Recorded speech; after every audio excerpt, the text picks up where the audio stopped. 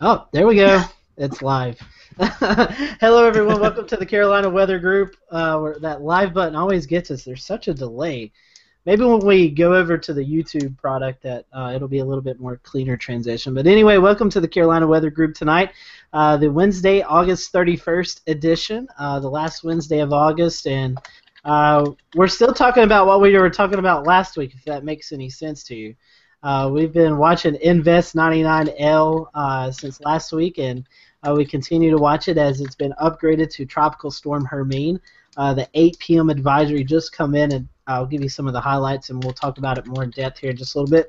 50-mile-per-hour winds, movement at north-northeast at 8 miles per hour, and the pressure is down to 1,001 millibars, still over the Gulf. I did look at radar satellite just a little bit ago. It does look like the center is really getting some nice convection around it, so maybe we can get that pulled up when we talk about the storm in just a little bit. I do want to say we did advertise this show as the Hurricane Hunter show, kind of talking about the reconnaissance part of the National Hurricane Center and just how they investigate these hurricanes. But with what's going on in the weather world, our guest Eric Blake is not able to join us tonight. He is working the forecast desk at the National Hurricane Center, so obviously he's a little busy right now. So Eric and I have been in contact via email throughout the day, and we're going to get that show rearranged to a much calmer period of time. So we will cover that show. It just will not be tonight. We'll hit a couple of highlights about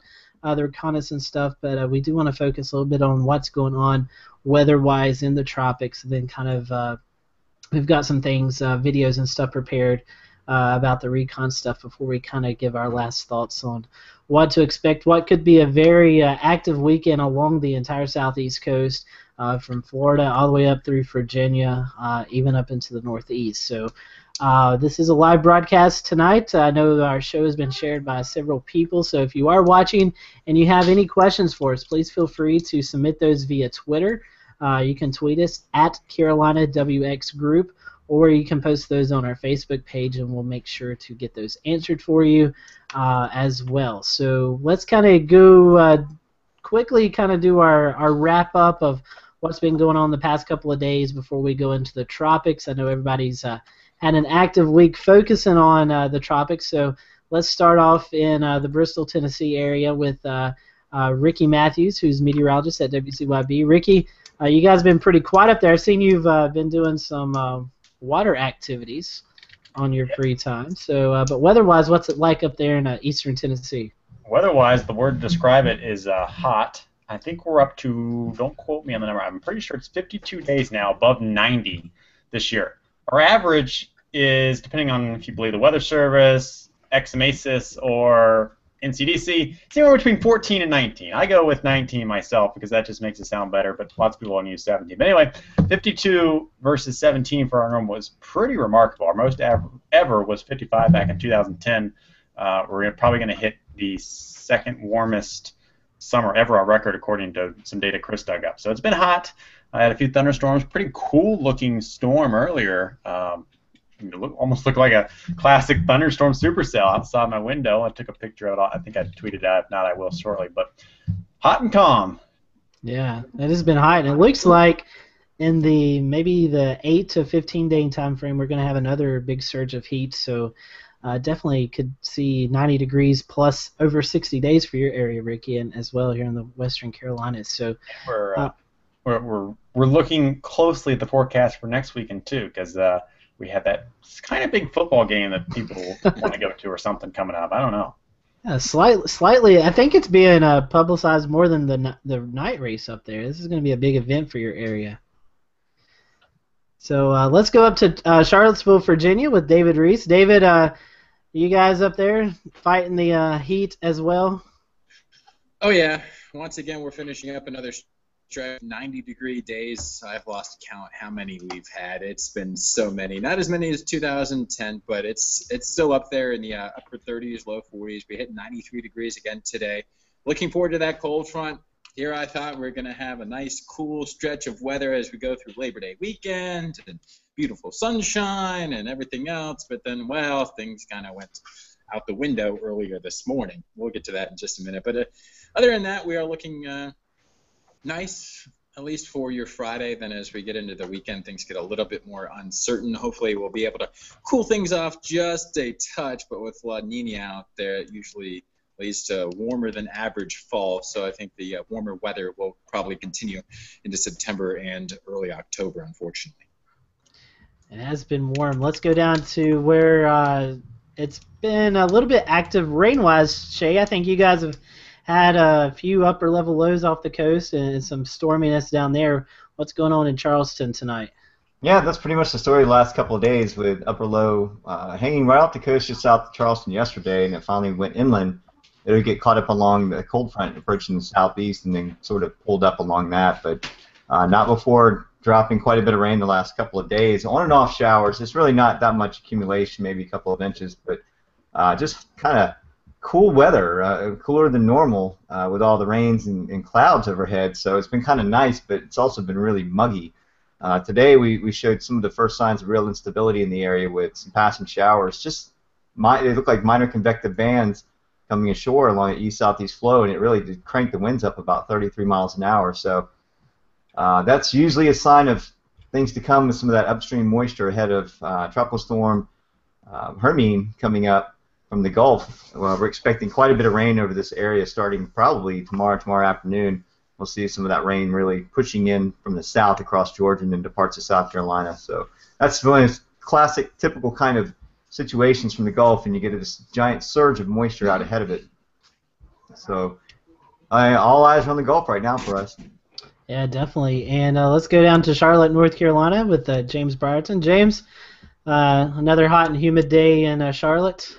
Yeah, I thought we were going to get some showers this afternoon, and I'm not really sure we ever saw one here in Pineville, but certainly just south of the border in South Carolina we had some. Personally speaking, I was in New York this past weekend. Weather was very nice there, and I'm scheduled to be in Boston at the start of next week, weather permitting. So quite a bit of travel here, but also lots of weather news intertwining between that, so lots happening.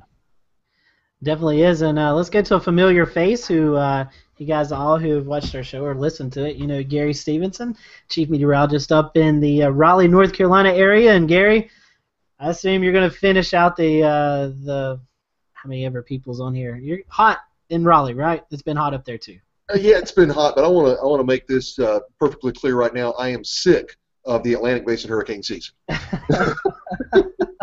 I've had it. Poor souls, just getting started. I know, it's sad, isn't it?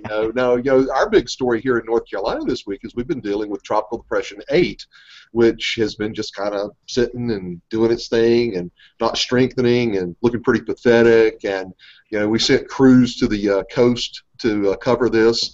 And they're like, this is almost embarrassing to cover this storm. And, you know, it was a minimal thing. I mean, a little bit of rain, a little bit of wind. The most dangerous thing that we had of the depression was actually the rip current risk that we had along the coast. There were numerous water rescues, surf rescues due to the rip currents. And, you know, that's another thing that, unfortunately, we're probably going to face with Hermine as it works its way up the coast is, again, increased rip current risk just in time for Labor Day weekend. So people need to keep that in mind if they're headed to the coast. That, you know, even made clear we still may have that rip current risk that persists for a day or two once that storm passes. But yeah, we're like Shay, kind of keeping an eye on it because we got a frontal boundary that's going to be setting across North Carolina, and when the front starts interacting with all that tropical moisture, fun times will be had by all. Yep. Did you get your tricked out shopping cart yet? I haven't, but I've got it on order through eBay right now. Good. All right, guys. Let's go into talking about what is going on in the tropics right now with Hermine. Finally was declared a tropical storm earlier today at about 2 o'clock. First, before we do that, let's kind of talk about the trend the past couple of days. Had it coming into the panhandle of Florida and then kind of hugging or just off of the coastline, the southeast coastline. But as we went throughout the day today, we've seen a pretty big shift. I don't know if pretty big is a good word, but we've seen a shift in the models, and it's now taken the center of the storm more inland, even over your area there in Raleigh, Gary. Yeah, when that initial forecast with the GFS came out, the operational GFS came out about midday today, and we saw that forecast shift that came more across the central part of central and eastern North Carolina. I think everybody just went at that point. Because that was a fairly significant shift to the west. And then the big question was going to be, was the Hurricane Center going to shift their forecast at 5 o'clock based on some of those new model runs that were coming in? And, certainly that's a game changer right there. I know we're still, 48, 72 hours out from this thing moving across North Carolina, but certainly a lot of the models are in a tighter agreement that this thing's going to make its way across central and eastern North Carolina. For geographical reference right now, we're thinking somewhere along the I-95 corridor. And when you've got that moving in, you've got a frontal boundary that's going to go stationary over the state interacting with that system.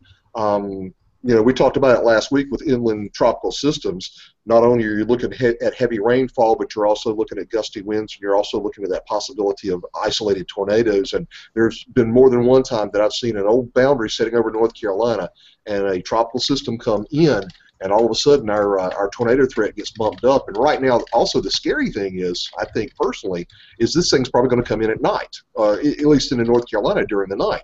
So not only are we having possible tropical system tornadoes spinning up, which are relatively difficult to see on the Doppler, but also people aren't going to be able to see them. Some concern about the timing of the system, but like I said, I think all the meteorologists from Georgia up through the Carolinas into Virginia took a big gasp today when that GFS model dropped in.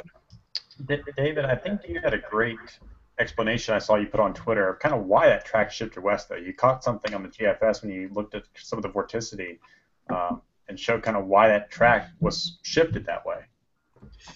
Yeah, and the funny thing is, I kind of joked about it. I saw that little vort lobe kind of swirling there in the Great Lakes and Midwest there in Indiana and Ohio, and I was just like, if things slow down with Hermine, and then if that decides to be a little stronger than forecast, it could just kind of try to Fujiwara things around and bring it back closer to coast. I vaguely mentioned that to one of the weather chats that I'm a part of, and I was mostly joking, and then sure enough, the following day I started to see hints of it, and then this morning it's just like, well, like Gary was saying, it's just like, all right, now you're talking about more of an inland runner along Interstate 95, and that's kind of one of the reasons why is that just so slow. Hermine, that is forecast to come in a little bit slower. You have that vort lobe there in Indiana trying to get into Kentucky and then Tennessee, and then you just kind of have that wrap in, and guys brought up the tweets there, the deeper red colors there, that's the 500 millibar vorticity map, just in basic terms, the amount of spin and energy in the atmosphere. Notice that deep red color, that's where Hermine is, and then you have the lighter yellow color as you're going forward in time.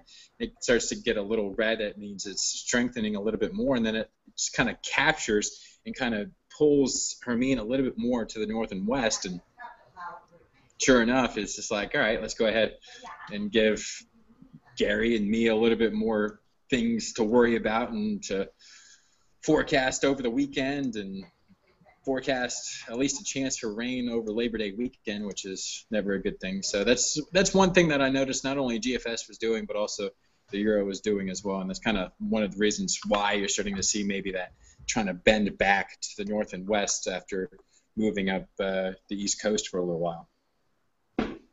And Shay, you've been following this thing from day one. Kind of talk about the progress of the last couple of days, and then what we are seeing right now with the. I know you said the hunters are in there now. Kind of talk about what's taking place, because it kind of looks like the center may be kind of relocating. Yeah, it's taking a little bit of a jog to the north-northeast, and it might just be reorganizing its surface circulation right now, going through a little bit of a structural phase as it tries to strengthen. One thing that I've noticed about the system from day one is that even with the weak surface circulation, there really hasn't been much of a mid-level circulation aloft over that.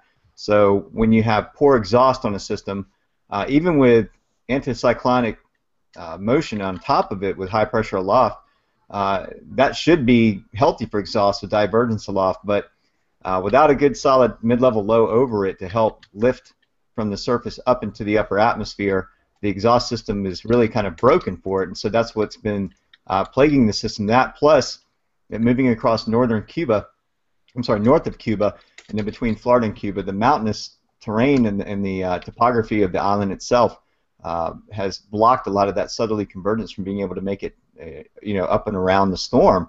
So now that it's free of that land mass and it's actually able to pull from across the, I'd say the loop current, which is some of the very warm waters of the Gulf, and all the way down into the Yucatan area, now it's actually able to wrap some southerly convergence around the center, and what we're still seeing right now is a slight displaced mid-level low just off to the southeast of the system. I can kind of show you that. If I can grab the screen, let me know when you can see.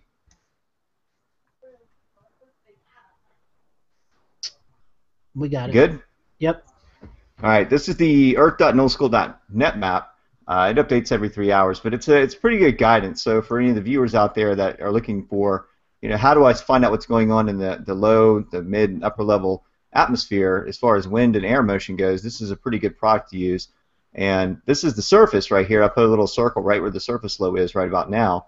And then we go up to 18,000 feet at 500 millibars, and you see the mid-level low is very, very close to being over the surface circulation, which explains some of the strengthening today, because as that mid-level low becomes more aligned over the top, then you get a healthy exhaust on the system. One hindrance that it had before was upper-level shear was staying on it from a trough that kept digging down over it from the north and east. The upper low over South Carolina certainly didn't help anything by ripping some of the cloud tops off from this direction. So it's had some issues trying to get its act together. The other issue is that we don't really have a very well-defined anticyclone aloft. So you have a lot of different air movements going on. It's going to be heading up to the north and getting pulled to the northeast along this upper jet. So that explains it's being pulled up to the northeast. I think that jet stream is partially responsible for that shift to the west too, because it digs down and then lifts up across the mid-state versus over the coastline where it was before. So it's in progress right now. We're trying to see if it's going to have any strengthening. There is. Let me show the sea surface temperatures for the Gulf of Mexico, and I mean it's plenty warm enough at the surface, 86 to 88 degree waters. You have a surface circulation, and then the mid-level circulation is almost stacked on top of that. The only thing you don't really have is a good healthy divergence aloft. So the system's not able to get a real good heat engine going where you have secondary circulation. You have the I'll go back and circle this, where you have this motion in this direction for the surface low, and then even aloft, when you look at it from a side profile, the air goes out and down and back into the system on all sides of it. And so that's your secondary circulation. That's what really drives these storms to build in intensity. And we just haven't been able to get that engine going yet. So we're on engine number 1. Yeah, I'm sorry. I was looking at something else. I can't. Let's see. Shay's videos. Oh, okay. There he is. I thought we had lost Shay there for a second. Let's talk about intensity, and I'm going to bring this up. A couple of shout-outs I want to give. Thanks to Mike's weather page and our buddy Levi Cowan at Tropical Tidbits. This is kind of the intensity model. These are a lot of our models that we run, and this is kind of keeping it a tropical storm, but we have seen a few of them peak up into maybe a low in Category 1. So what do you guys think? What do you think, as Shay was talking about the warmer waters of the Gulf, how much do you think that will affect its intensity as it moves towards the Big Bend area of Florida? Well, I think a lot of that's going to have to do with what we've been talking about, too, which is exactly where the storm goes. If it spends more time, of course, over the Gulf, the more chance it'll have to intensify. But, the last few updates, kind of as it moved further west, we're already kind of talking about a less intense storm, especially as it gets up into the mid-Atlantic, into the northeast. So I think those are kind of the two things we kind of have to weigh here.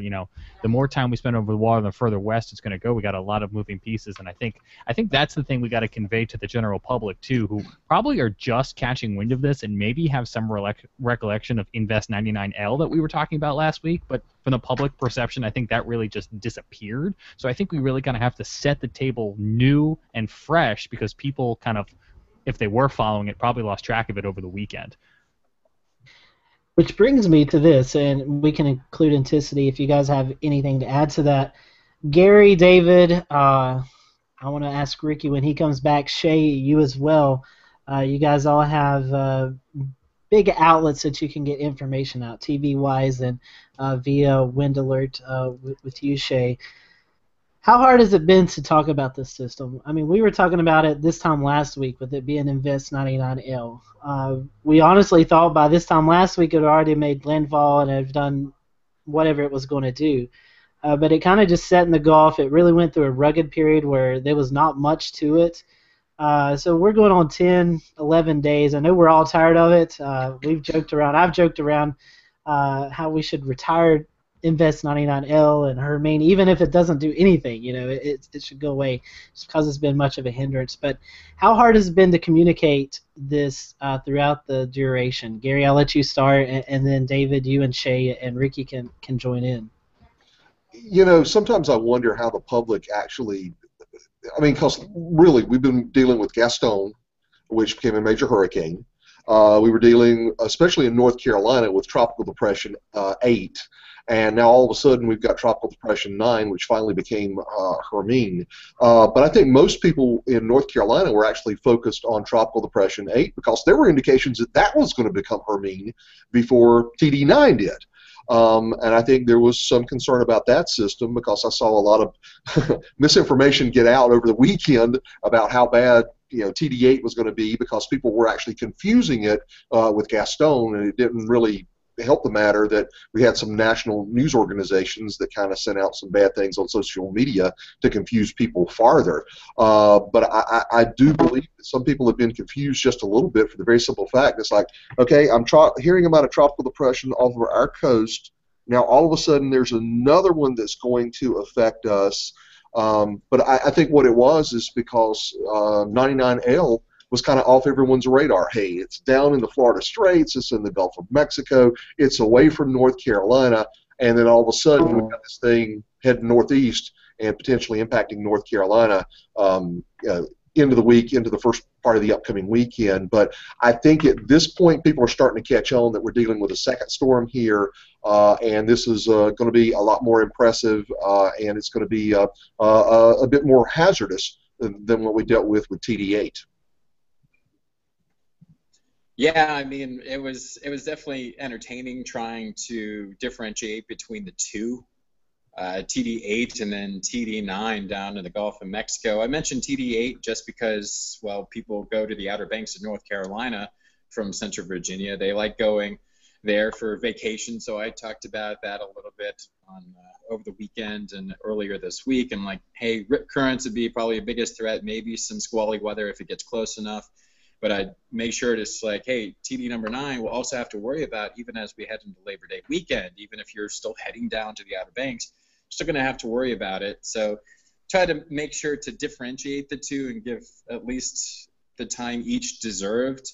And of course, today with everything kind of shifting to the west, I definitely started hyping it up a little bit more. And by hyping, I mean actually like talking about it for more than about 10-15 seconds. Now it's just like, hey, this depending on where it goes. If it goes more east, not as much rain, maybe a little cloud cover. That'll be about it. If it comes more west, it could be more of a rainmaker. It could be more of a problem. So we'll fine tune this over the next couple of days. That was pretty much the second half of my weathercast today, outside of that cold front. So it's definitely something that you have to relay to the public, not only on air but also on social media and everything else, like I've been trying to do, because I mean, a lot of people still get their news from not only the news, but also on social media. So I was trying to make sure that, hey, things have changed a little bit. This does happen with tropical systems. They sometimes have a mind of their own. So we'll get things figured out before the weekend. So stay with us, and you guys will get the most accurate forecast as possible. David, speaking of social media, I saw this tweet the other day. Someone asked, so when did they change the tradition of naming tropical storms? Invest 99L? Seriously? Who made that decision? So I know the conversation has come up about whether or not this bad boy needed a name in order to make it easier to communicate. Ricky, was that something you guys ran into with your communication plan, that with all these different invest, tropical depression, tropical storms, sometimes it would just be easier to have a common name attached to a storm? I mean, granted, we are in the mountains, and I think our people who care maybe a little bit lower just because of where we're at. I can't really say personally I had a whole lot of confusion with this system, at least people who have asked me about it. And in fact, I haven't had a ton of interest in this system either from my viewers. But we did talk about it a little bit, and I used the Invest name. When it became Tropical Depression 9, I said on air what we've been tracking over the past couple of days, and yes, I use the word tracking, over the past couple of days, saying, this is the same system, what we called Invest 99L, that's now in the Gulf and is formed into Tropical Depression number 9. So we kind of followed the chronological order of how the system formed. But I can totally see your point, though, James, about people getting confused about it. I mean, I think when the Hurricane Center put out a public advisory and was putting Gaston by mistake in one of their updates and their tweets, I think even some meteorologists get confused. And I know I was too. I was getting confused and losing track of what number was which. So I can't blame the Weather Service, Hurricane Center, or the public trying to keep track of all these. Not to mention what's happening in the Pacific near Hawaii as well too. So we got a lot of names bouncing around. Did you guys want me here at 8:30 just to kind of give a quick recap of the 8 p.m. advisory for folks who might just be joining us and kind of what we're talking about here on our special live show tonight? Yes. Give me 1 second. We had a tweet just come in from Annette Gillette. She is asking, what is the forecast going to be for the Southport area of North Carolina on Friday? And I know that Gary covers the eastern part of North Carolina. So, Gary, Annette is wanting to know. Wanting to know what she should expect in Southport on Friday. Well, right now, we're going to have the frontal boundary over the area. I think there will be a chance of showers early in the day on Friday, but as we proceed into the afternoon, I think rain chances are going to start increasing. They're certainly going to get heavier later in the afternoon, into the evening hours, and continue through the overnight. As a matter of fact, Southport area right now could be in a significant bullseye for anywhere from 5 to 7 inches of rainfall, some gusty winds. I know the latest wind forecast from the Hurricane Center actually put some tropical storm force winds near our coastline as that system moves through overnight Friday, and the winds would actually develop again on the current forecast, 5 o'clock Wednesday forecast from the Hurricane Center, would actually develop mid to late Friday evening. So wind speeds increasing, continuing through the overnight, and then dropping off on Saturday morning. Again, I think the bulk of this thing is going to come through the Southport area, probably, again, late Friday afternoon, Friday overnight, early Saturday morning. And I would not be all surprised in it if you got crystal clear blue skies if this thing keeps moving by Saturday afternoon, and it should be a nice afternoon by then. But again, from Friday afternoon especially into the overnight, early Saturday morning, that's when the bulk of this system is going to be affecting parts of the coastal sections and eastern parts of North Carolina.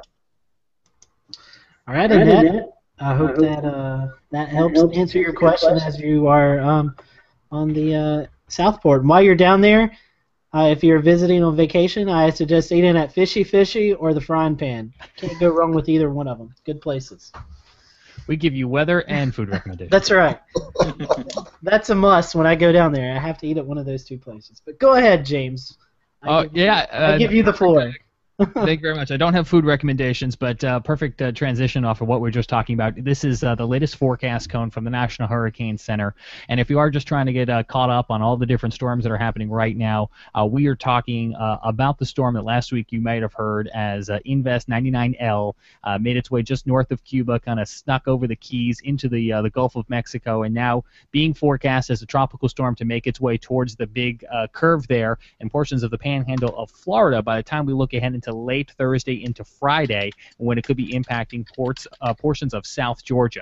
Then kind of the big question, and you'll notice in the forecast cone, of course, it gets wider and wider as the days go out because our confidence in the forecast gets a little bit more uncertain. We're looking at different model runs and different scenarios, so by the time we get into portions of late Friday and beginning of the holiday weekend, we could have a storm that's somewhere in the Mid-Atlantic, affecting the Carolinas. That's the best kind of guess right now. And as Gary was just mentioning, it's gonna good news for us is it is gonna move out of the Carolinas by the time we really get into the heart of that holiday weekend, which is great news for us here in the Southeast. It's bad news for anybody living in the Northeast, or maybe if you have travel plans in the Northeast, because it is essentially going to be affecting a large portion of the Mid-Atlantic coast and portions of the Northeast. But if you look on the map there where it says 1 p.m. Sunday, 1 p.m. Monday, that is a very large area. And it's not necessarily that the storm is going to get bigger and bigger and bigger as it goes up the coast. Again, this is kind of that area of uncertainty. We have a feeling it's going to be somewhere in this area, whether that's parked over the New York metropolitan area or is hundreds of miles out to sea is still yet to be determined. But either way, it's definitely going to affect you if you're along the coast, regardless of the storm's actual location, because of things like rip currents, which has already been a problem up and down portions of the Northeast, Mid-Atlantic, and even portions of the Southeast coast. And here's just a look from Goes East, to satellite that's keeping an eye on this right now. The latest water vapor image, you can kind of see where the storm is as it, again, is anticipated to kind of come ashore into the Big Bend of Florida here. And I heard somebody give a statistic earlier in the show or before the show started. When was the last time a tropical storm or tropical cyclone made landfall in Florida? David Reese, did you have the answer to that question? Well, a tropical storm hit earlier this year, close to it. Last time we were talking about hurricane watches and warnings. Oh, okay. Last time the hurricane watch was issued was back in 2013. This is for the Big Bend region, so like the Tallahassee WFO.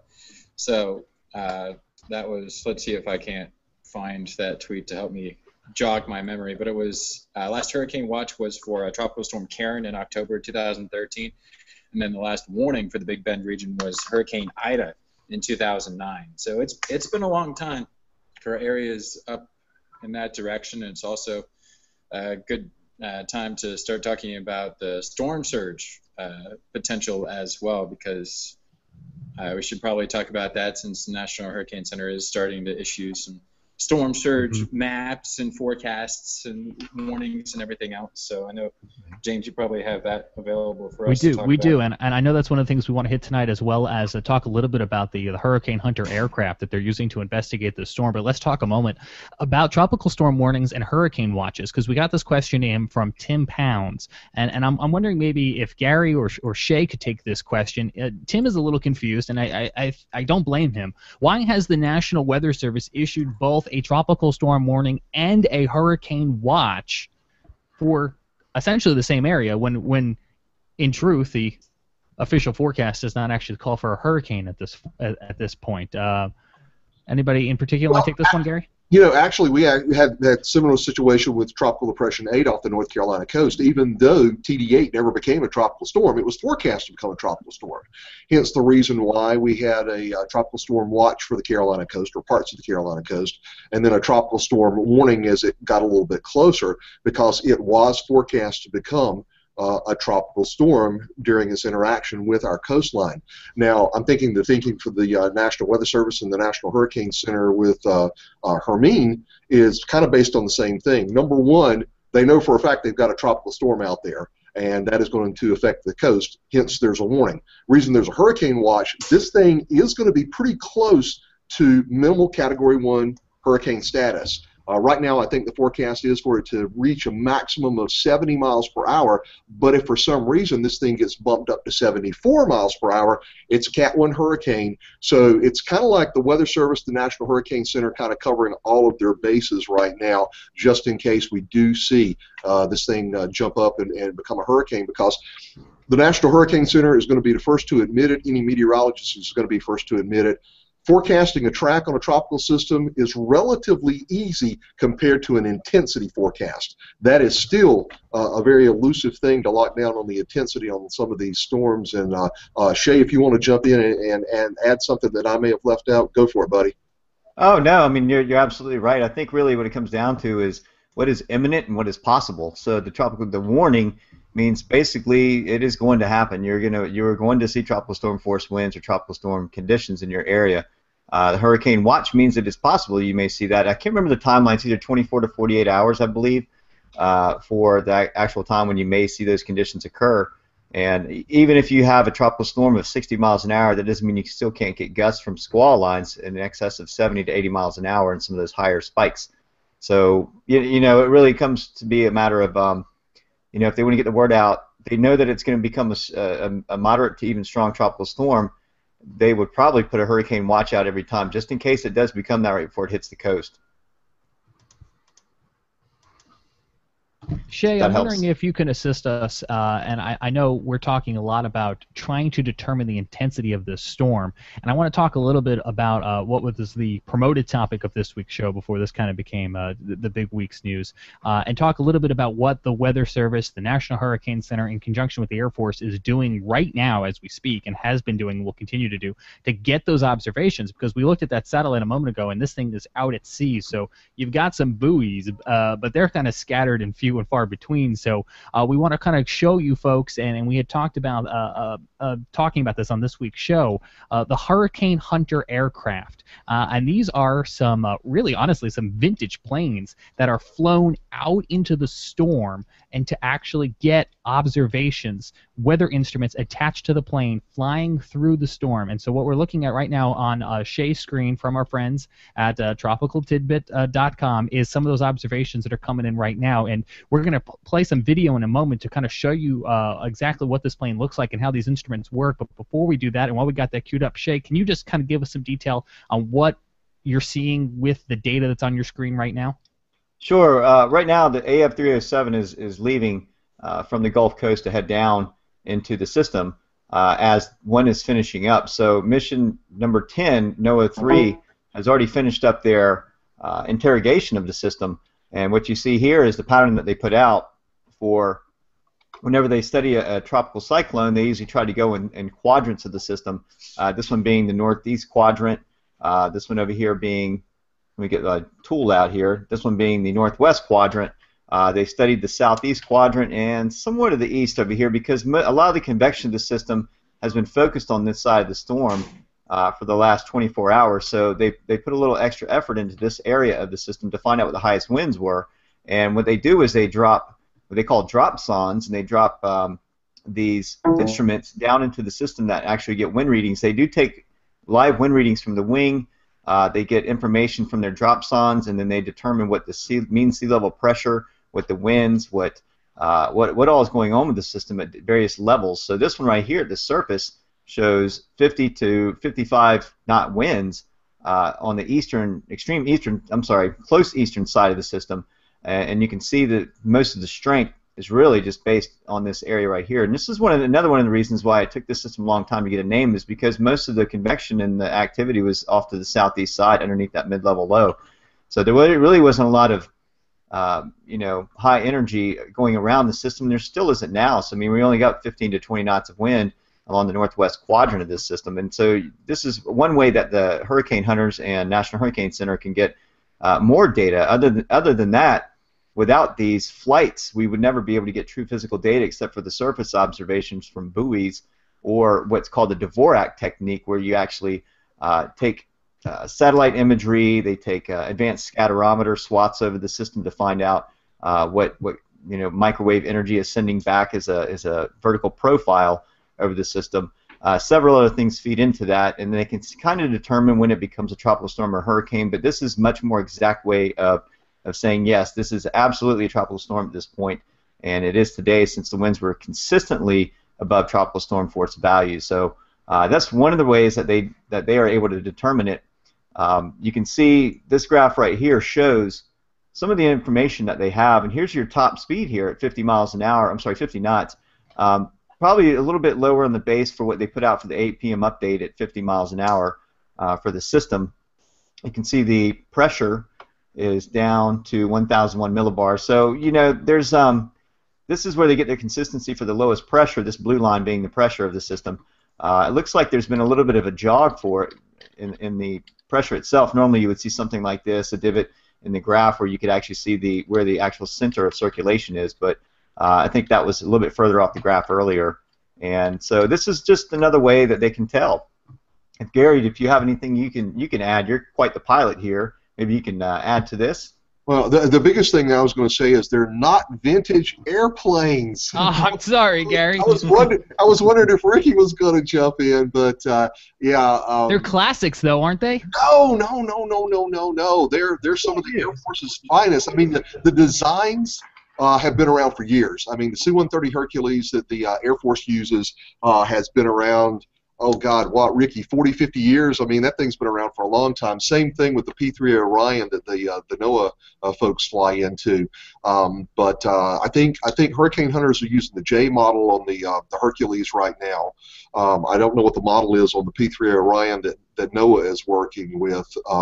But I think it's amazing that with the technology that we have today, there are two things that I do not see changing in the weather world in the foreseeable future, and that's number one, flying aircraft into hurricanes to get readings, and weather balloons.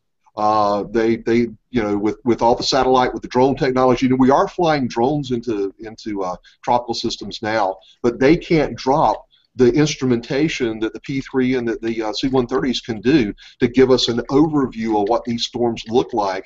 And it's this data that really helps tremendously with the forecasting of where these systems are going to end up in time. And I suppose that's what always kind of surprised me was you have a lot of this 21st century technology that's out there now, but these are some really well built machinery that has been around for a while. But man, it really does a really good job. And I think I probably cut off Ricky, so I'll stop talking for a second so he can share his thoughts. No, I mean I agree with what Gary said. It's still amazing the information we get from this, but think about it on a land-based scale.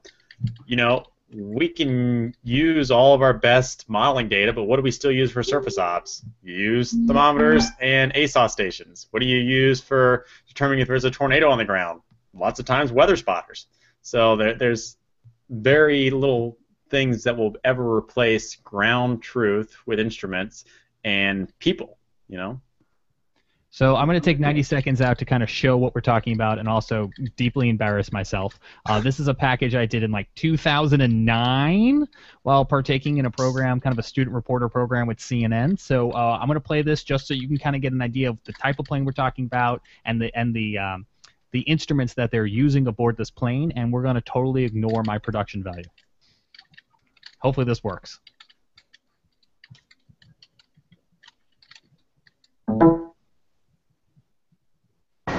Some light rain here on Long Island, nothing for the crew of the Hurricane Hunter aircraft behind me. We're used to flying through some of our most severe hurricanes to get the National Weather Service the latest information.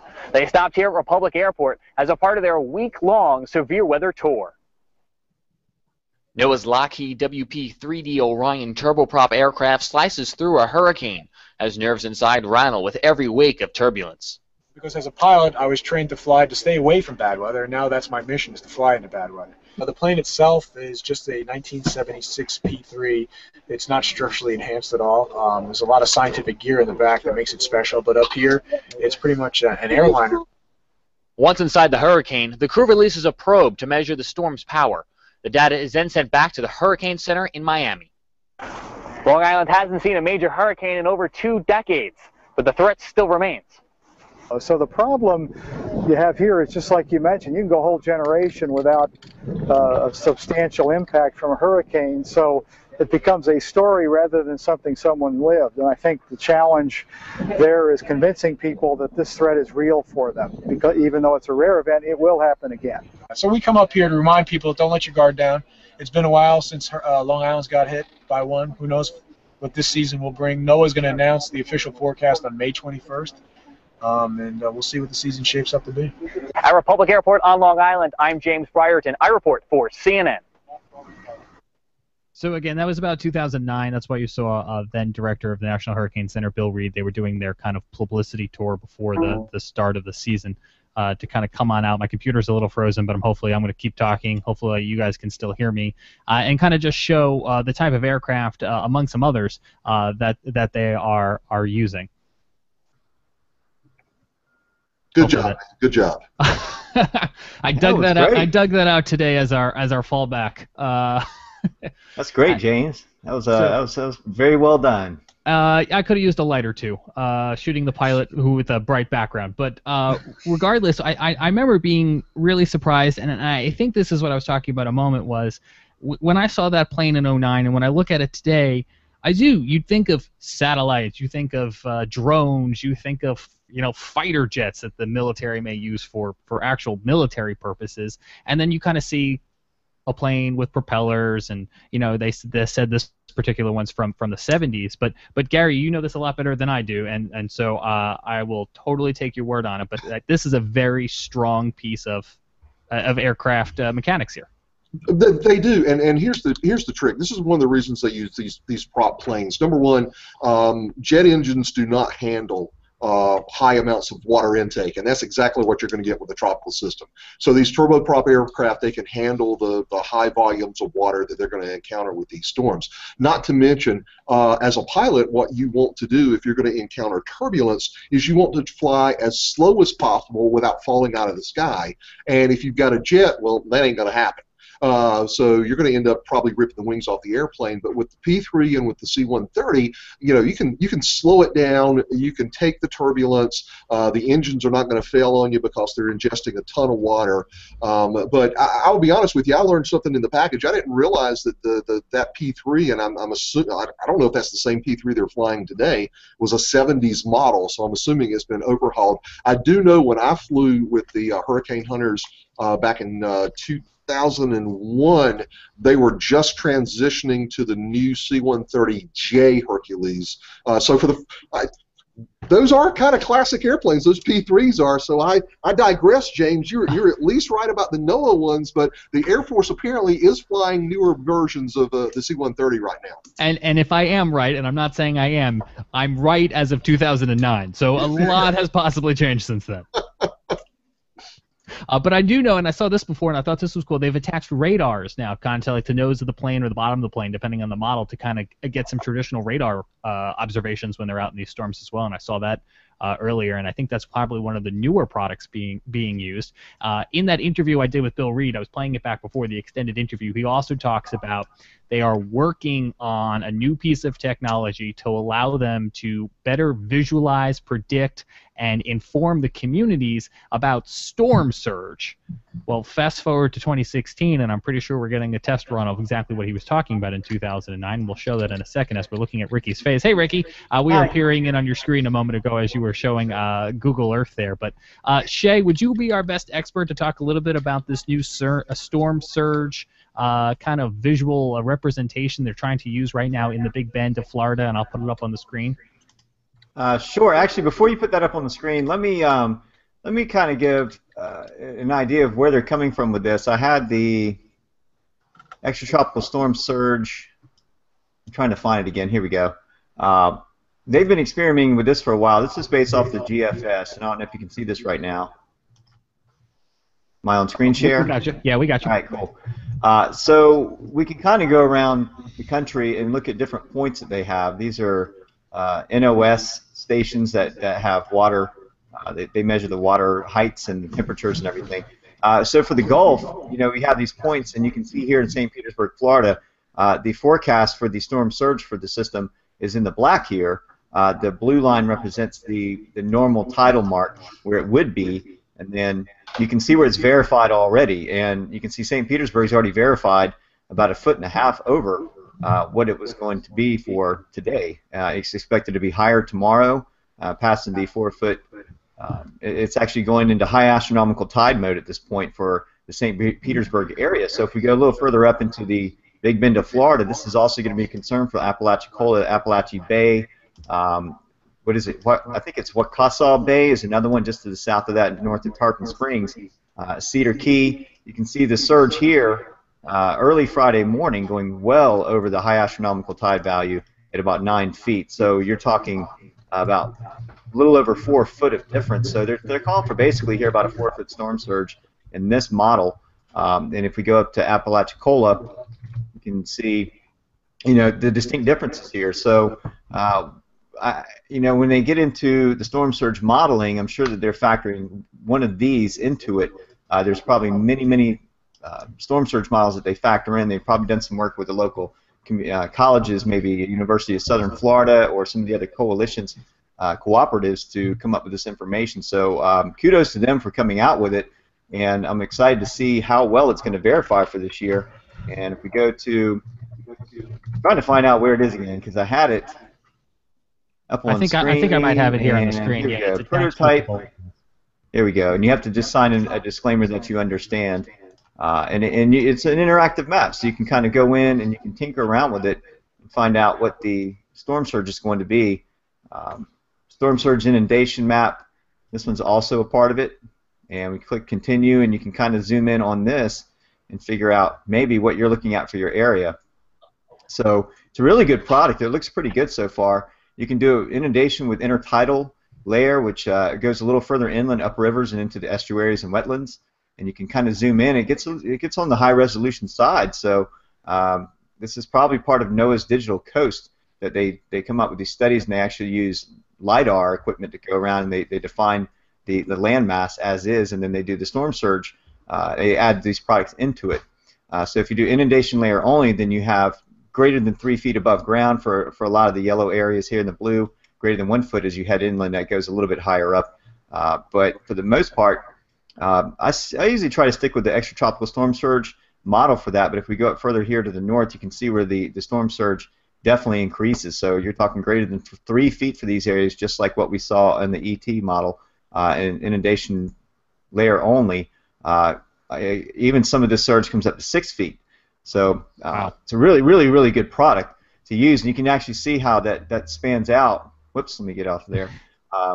You can see how it spans out across the southeast coast as well, because we're going to have some southerly winds, some very strong southerly winds coming up, convergent winds along the eastern side of the system as it goes across land.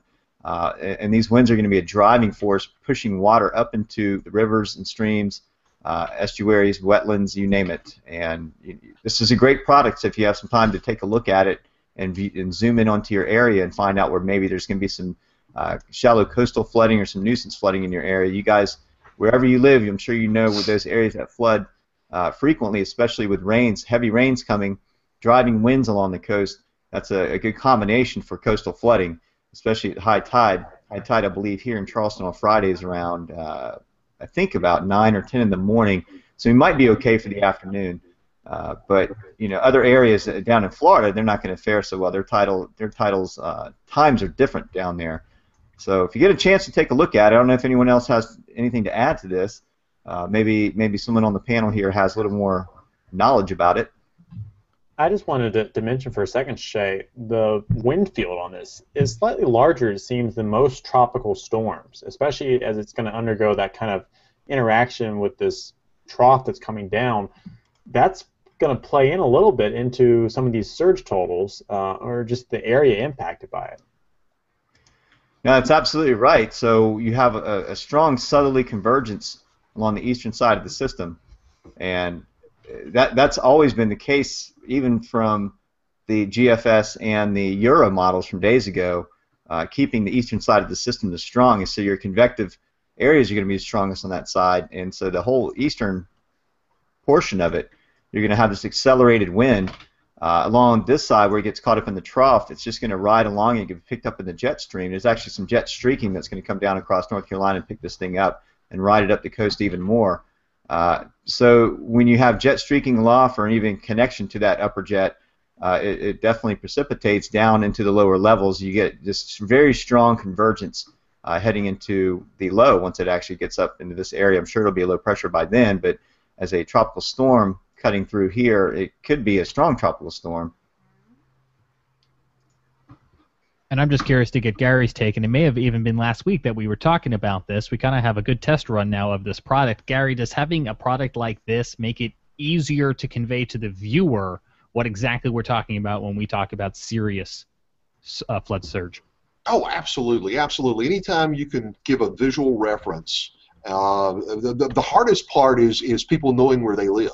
It amazes me today that there seems to be some kind of reason why people just don't exactly, when they look at a map, have a good good general idea of exactly where they live or where they commute or where they work. So, that's always a very important thing. But I think anytime you can give visual reference to the possibility of something such as a storm surge, which is so dangerous when you have these tropical systems, I think it's fantastic. As a matter of fact, our WSI system actually has a surge product, and we've had it available for over a year now, but we haven't had a chance, thankfully, to use it. So this is probably going to be our first opportunity, because like Shay was pointing out along the South Carolina coast, right now it looks like the potential for the greatest surge in North Carolina may be along that south-facing coast, say from Calabash down across to the Cape Fear region right there, with the way this storm is going to affect us here in North Carolina. So it's going to be interesting to see how that product actually fares with this system. Absolutely, and as a New Yorker, I'm happy to see this product rolling out, because I know it was a big problem in the New York area after Sandy. So we'll wait and see if this joins the conversation in the Northeast area again, as they are kind of right now inside this big area of uncertainty. Scotty, I know we have some viewer questions as we come up to 9 o'clock. I'm willing to put them up on the screen, but I wasn't sure if you had a particular order. If you wanted to read them off, I'll throw it back up to you. Yeah, it doesn't matter. We can do that. I'll go with the first one that was submitted a little bit over about 26 minutes ago. So thank you for everyone who's watching tonight. We've got a lot of positive comments on Twitter. Chandler is wanting to know, and I'm going to give this to Gary since this is his area. Chandler is driving to Boone from Raleigh around 10 a.m. on Friday. What should the wind and the rain be like as I drive to Boone? Okay. Well, my son's up at App in Boone, and I'm actually concerned about him, because he may be driving back to Charlotte to see his girlfriend. Maybe his girlfriend's going from Charlotte to Boone to see him. But I got that. I've been watching on this, Chandler. So right now, if you're going Raleigh to Boone at that time of day, you may be dealing with some tropical rain showers. The heaviest rain certainly won't be in the area. As far as wind, might be a little bit breezy, but as far as, really bad things happening to impede your travel, I think you're going to be in pretty good shape during that time frame. Later in the day, afternoon into the evening, things are going to kind of fall apart along that route, but I think if you're going in the morning, arriving early afternoon, Raleigh to Boone, you should be in good shape. All right. The next one is from Brett. He is a high school student going on a cross-country trip this weekend, cross-country for his high school, wanting to know what the rain's going to be like anywhere between Shelby and Asheville. So that's kind of my area. So I'm going to pop up a graphic right quick, and I know Shay's got to run, so we'll try to get this off here in just off in a little bit so Shay can get back. But this is from Grant Gilmore. I got to find my tab. Here it is. Can you guys see my page? Here, we got you. Okay, so this is the NAM model. I believe this is the latest model run that's come out. And Grant was kind of picking up on something that I was concerned about, especially here in the Western Carolinas, and Gary knows a lot about this, and so does Ricky, is the upslope potential. So if this track continues on the trend that it's going towards, or maybe even a little bit more westward, we could start to see some orographic lift with the over western North Carolina. So right now, I don't think we're going to see a lot of heavy rain in North Carolina, but if that track continues to go a little bit more to the west, we could see some upslope flow, especially in the foothills and the eastern slopes of the mountains, that we could see a lot of heavy rain. And I believe that's what the NAM is picking up here on this model that Grant Gilmore just posted about 30 minutes ago. So that's something definitely to watch right now. I wouldn't bet on a lot of heavy rain in western North Carolina at the moment. It's something we're going to have to watch over the next few model runs and see what that does. But the potential of seeing some upslope flow, especially in the foothills in the western Piedmont and just right along those ridge tops in the mountains, could present some flooding. Gary, you have anything to add on with that, with your dealings of upslope flow? No, you're right on the money, man. If this thing shifts a little bit farther to the west, which with the latest GFS, it seems to be kind of on track, but we'll see what the models, again, we're a couple of days out. But you're absolutely right. If we bear a little bit more to the west on the track, then that orographic lift is going to kick in, and we would see a lot more rainfall across western North Carolina. So overall, kind of a wait-and-see situation at this point for the western part of the state. All right, and I think, James, you have the next one put up? I do. I have the next one ready to go here. It's a question about the chances of tornadoes with the storm. Why do some tropical storms produce tornadoes? It's worth noting this individual is asking kind of about the chances of tornadoes where they are. We've messaged them back to find out exactly where they are. We're waiting for that answer. If they're still watching, do let us know. But I'll ask David Reese to kind of, in general, talk us through with tropical cyclones, David, where is the largest threat of seeing tornadoes and why? I mean, one of the largest threats is actually in some of the feeder bands that swirl around the center of circulation. They like to spin up tornadoes just because they're going counterclockwise around that low pressure, and then depending on the local topography, you might have winds going a different direction, and then you all of a sudden get a quick spin up. I know they typically form on the northeastern side or the right front quadrant of the storms, so that's definitely something that we'll have to watch for the Big Bend region, and also Tallahassee and the rest of central and eastern Georgia, and also up into the Carolinas. And like Gary was saying earlier, it's like you have that front there.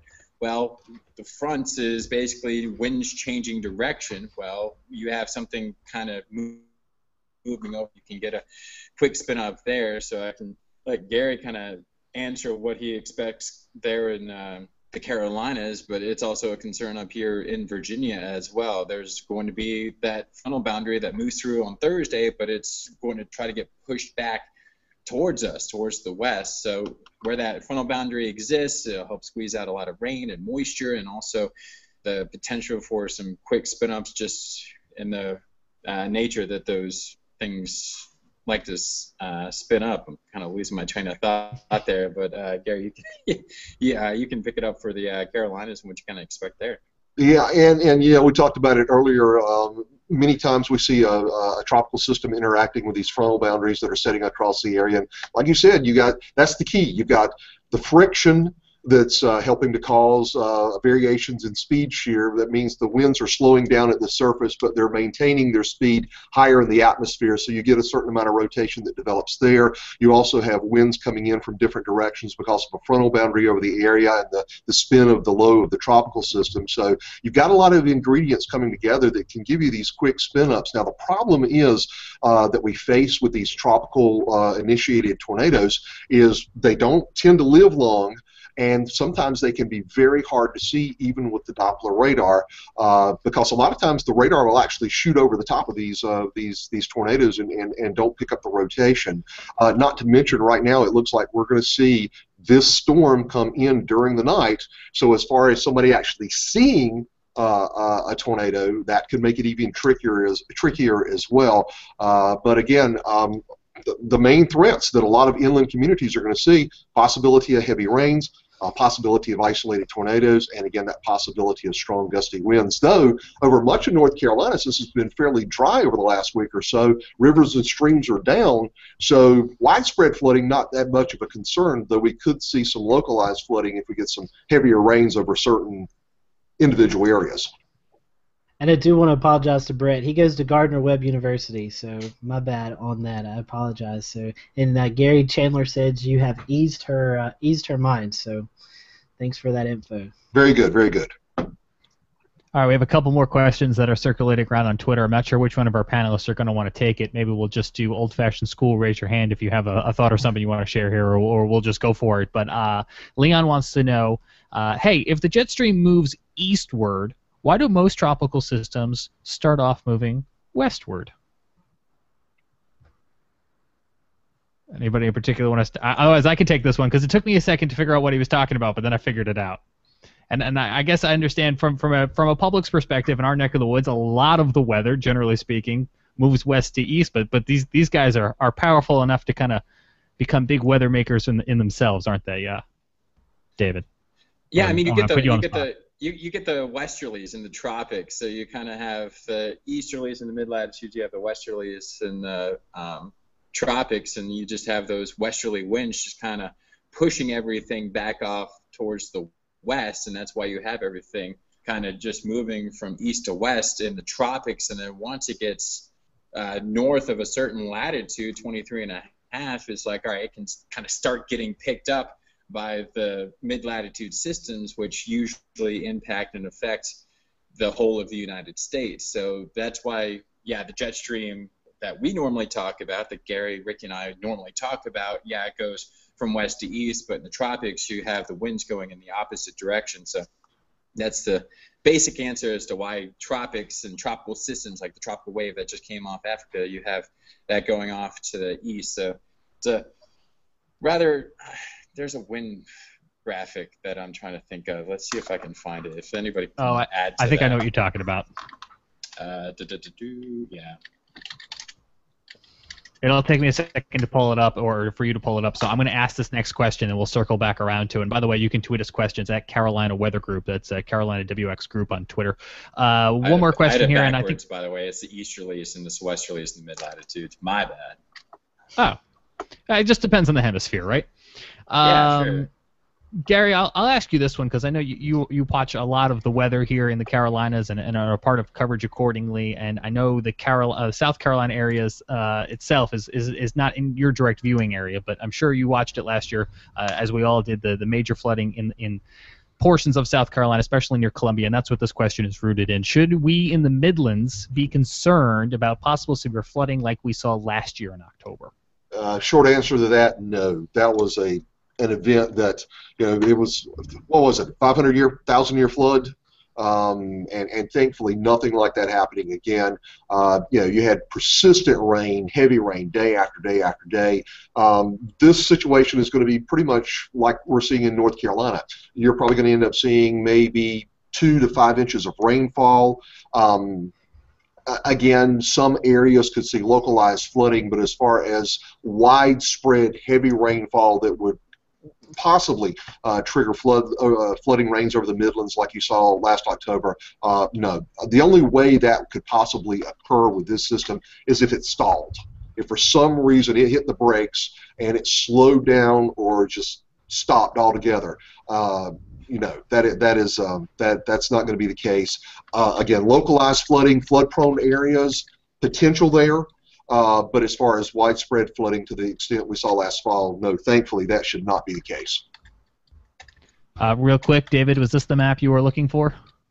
Where we're looking at the winds here in the atmosphere and kind of displaying them? Yeah, I mean, that's one of them that you can use. I also had just the general schematic of one that I messaged on Facebook real quick. And that just kind of gives the broader global scale as to the easterlies and westerlies. Sorry, I had it backwards. I'm fighting a headache right now, but I had it backwards. So you have the easterlies in the tropics and the westerlies up aloft. So it's where the wind comes from. But yeah, that kind of also sums it up. And you also have some of the ones in the higher up in the atmosphere as well. Fantastic. I apologize for putting you on the spot, David. Gary, thank you for your insights on flooding, and we'll go over Scotty, who I think has another question. Yeah, I have one for David. David, comes from Shirley. She said, can you ask David what he thinks we can expect, if anything, in Page County, Virginia, camping on the South Fork of the Shenandoah? Oh, Page County, Virginia. Let's see. We can expect. Depends if it trends a little bit more to the west, which was a trend that we saw earlier today. Then you can definitely pick up a little bit more in the way of rain, and of course you have the Blue Ridge Mountains right there along the eastern side of Page County, and that will help wring out some more moisture as well. So that's definitely something that we'll have to watch for. The potential for flooding rain, especially if you're staying down very close to the river, because that river could rise rather quickly, even if you're not close to the mountains, or even if it's not raining, it'll come off the mountains, and it could potentially surprise some people, like what we had earlier this month with some heavy rain falling upstream, and some people had to be rescued in northern Virginia along riverbanks. So definitely just stay aware of what's happening along the mountains if you're deciding to camp near the Shenandoah River there. Fantastic, David. I know Scotty's got a picture, and I apologize because I probably jumped a second too soon. But just before tonight's show, I began our weather preparation here in the Brierton household. 1 gallon of water per person per day, my wife and I. So I figured All right, at least cover our bases with 2 days here. I don't know if I bought the right stuff, but you can't go wrong with Frosted Flakes. And let me go ahead and put Scotty's screen up. And Scotty, is this for real? Because this is what I was trying to avoid. Is that from today? This is today. This is from Matt Riggin. He goes to school at Florida State, so this is in Florida. But this is water has completely sold out there in the Walmart, I guess closest to Florida State's campus. So at least some preparations are taking place, and that kind of takes me into this. Let's kind of talk about, we did have Cheryl Nelson on with us a couple of months ago about preparation. This isn't particularly a major hurricane or anything like that, but could present some power outages if we get some gusty winds in the Carolinas, in Virginia, and even down along the Florida Gulf Coast. So Ricky, Gary, David, what would you guys suggest for your followers or anyone who may be in those areas? What would you tell them to do to get prepared for the storm as it's about to approach? Scotty, if you guys don't mind, I'll go first because I got to run do some stuff for TV. Yeah, definitely. Go ahead. Cool, very good. It's like you said, on the scale of the storms that have hit North Carolina, Fran, Floyd, things like that, this is nothing like that. 2 to 4 inches of rainfall, some localized flooding potentially, isolated tornadoes. The biggest thing is like you said, we could see some power outages. So keep your electronic devices charged up. Make sure that you've got a good avenue to follow reputable weather sources when any warnings and watches are issued for the area. Make sure you've got an app on your phone, your iPad, where you can actually get, if the power goes out, weather information through that app through your phone, because that is very, very important to know what's coming your way when the power goes out. Again, we've talked about in this group before, reputable weather sources. Make sure it's a meteorologist that you trust, National Weather Service, broadcast meteorologist, the television station. They're not going to steer you wrong. They're going to give you the information that you need. The fact of the matter is, more than likely in the Carolinas, if this thing keeps moving like we think it is, we're probably going to have a bright sunny day by late in the day on Saturday, if not earlier than that. But again, we've got to get through Friday afternoon, Friday night, early Saturday morning, and again, the main threats: isolated tornadoes, possibility of heavy rain, localized flooding, some gusty winds, power outages, debris on roadways, travel at night, Friday night. Probably going to be some of the most hazardous times that there's going to be. Traveling down a road, pouring down rain, gusty winds, you can't see, tree comes down, power lines come down. That's the dangerous stuff that you've got to watch out for with this system. Thankfully, by the time it reaches North Carolina, it should be fairly weak. But again, like we've mentioned all through this program, even a weak tropical storm has a lot of nastiness that it can throw at you, so can't let your guard down. Yeah, and Gary, you kind of hit my next question. I was wanting to get your what you thought was going to happen for the area. So you got that. So my last question to you before you go off and do TV stuff is, if Gary Stevenson was the superintendent of the school systems, would he go ahead and say, hey, you need to play football Friday night on Thursday night or Saturday? Because Friday night does look like a washout, doesn't it? We actually had a discussion with this in the newsroom earlier today, and we thought that moving them ahead to Thursday, kind of short notice. This is Wednesday right now, but if that was doable, that's what I would say. Friday night, that's going to get real tricky. Saturday is going to get tricky as well because the fields are going to be mush if we end up getting 2 to 4 to 5 inches of rainfall across the area. So of those three options, I would say Thursday's the best option right there. Yeah, I think there may be some last-minute decisions there. I do believe Friday night is a washout, so if you can play your football games Thursday night or maybe even go into Monday of next week, I think that's the best bet. All right, Gary, thanks so much. We'll let you go off and get TV. Thank you for joining us tonight, and we hope that you're feeling better. I know this has been a crazy week for you, and then all this tropical stuff thrown on to you. All right, appreciate it, guys. Everybody stay safe out there. Thanks, Gary.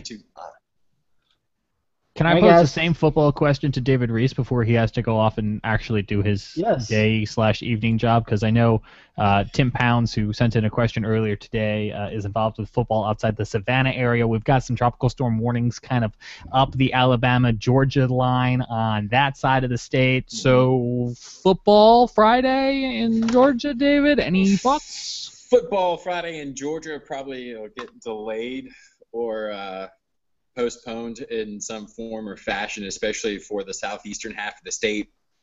Let's say, from Blakely through Macon up to, I can't remember the name of that town, but basically from the border of South Carolina, South Carolina, Georgia.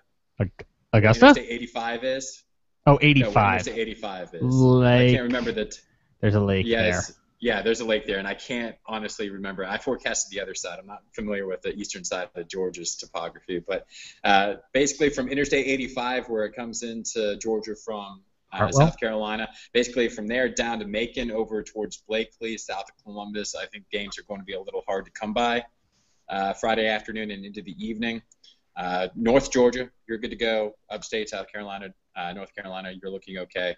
Here in Virginia, we're looking golden for Friday Night Football, so not to worry about that. However, as we talk about home openers around the college football scene on Saturday, that could be a little different, especially here in Central Virginia. So we'll keep our fingers crossed that everything kind of goes to the east here. However, sports director actually mentioned it to me earlier this afternoon that we have a new football coach here at UVA, Bronco Mendenhall. The last time he was here, BYU played UVA. He was the coach, and there was an absolute torrential downpour, lightning delays, 2 hours, so on and so forth. So who knows? Maybe Bronco just likes playing in the rain here in Central Virginia. Blake Hartwell was the... Yes, yeah. That's it. I didn't hear anything after that because I was looking at the map. I do want to mention this. This is quite funny from our guest, former guest Matt Lanza. He said that as of 2:00 today, there was a big spike in the stock of Lowe's Home Improvement Home Depot. So if you own stock in Lowe's or Home Depot, you may have made a little bit of money today. So this is a weather show, restaurant tip show, and now we do stock news. That's right. So, anyways, let's get off here. Ricky, David, you guys have anything to kind of, as we wrap up, talking about? I guess we've not really had a lot of topics to talk about, so I guess we're a little all excited about this. But in hindsight, I don't think it's really going to be a big deal.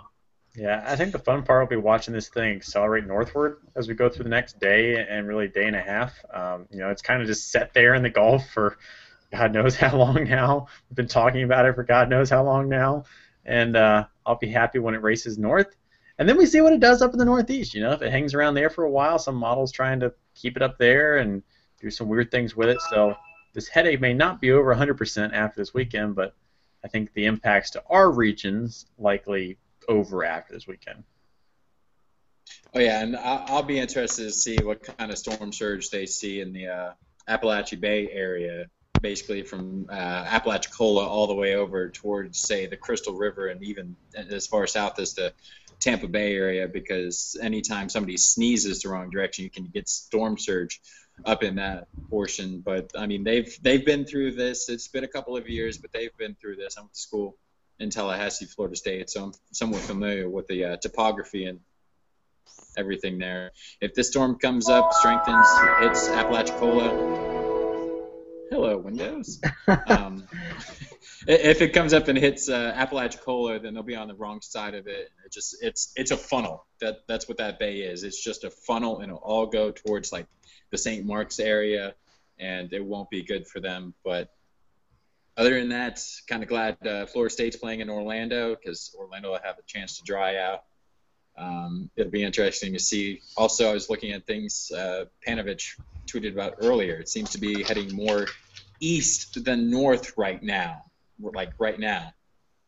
Coming up at 9:20 Eastern time on this Wednesday, the 31st. So it'll be interesting to see if that's a longer term trend or if it's just kind of a little wobble. So that'll be something I watch for the next 12 to 18 hours. And I guess we won't mention about what's coming off the African coast now, will we? And with that, we are going to end tonight's show, and we'll see everyone next week. I think, Ricky, we may see everybody before next week, depending on how this goes, either on social media or right back here on YouTube. At least some of us, if not all of us, depending on what this storm does, because we got the Carolinas in the bullseye. So Yeah, we'll do we have a definitely- marketing department? Trust the Carolina Weather Group to keep you covered. We'll make That's right. weather great again. That's right. Yeah, stay with us. In all seriousness, we all have access to the Carolina Weather Group Twitter and Facebook page. So we'll all be posting updates throughout the rest of the week and throughout the weekend. And like James said, if things do get crazy enough, some of us may jump on and talk a little bit about what's going on in the Carolinas. But definitely is going to be a little interesting here. As like I said, we haven't really had much topics to talk about lately. So here it is. Tis the season, right? I think the last point we made was valid. It's a tropical storm. It's going to have impacts, but this isn't the end of the world. It isn't the biggest storm we've had ever. We're just all a little giddy because we haven't had a tropical system in a long, long time. That's right, and it's and like we talked about, it's been around so long. It seems like it's just I don't know. It's like it's been there, and we've all talked about it, and it's all been hyped up. This has probably got to be one of the most talked about, hyped up tropical, whatever you want to talk, entity that's been around in a while. So I'll be glad when it's over with.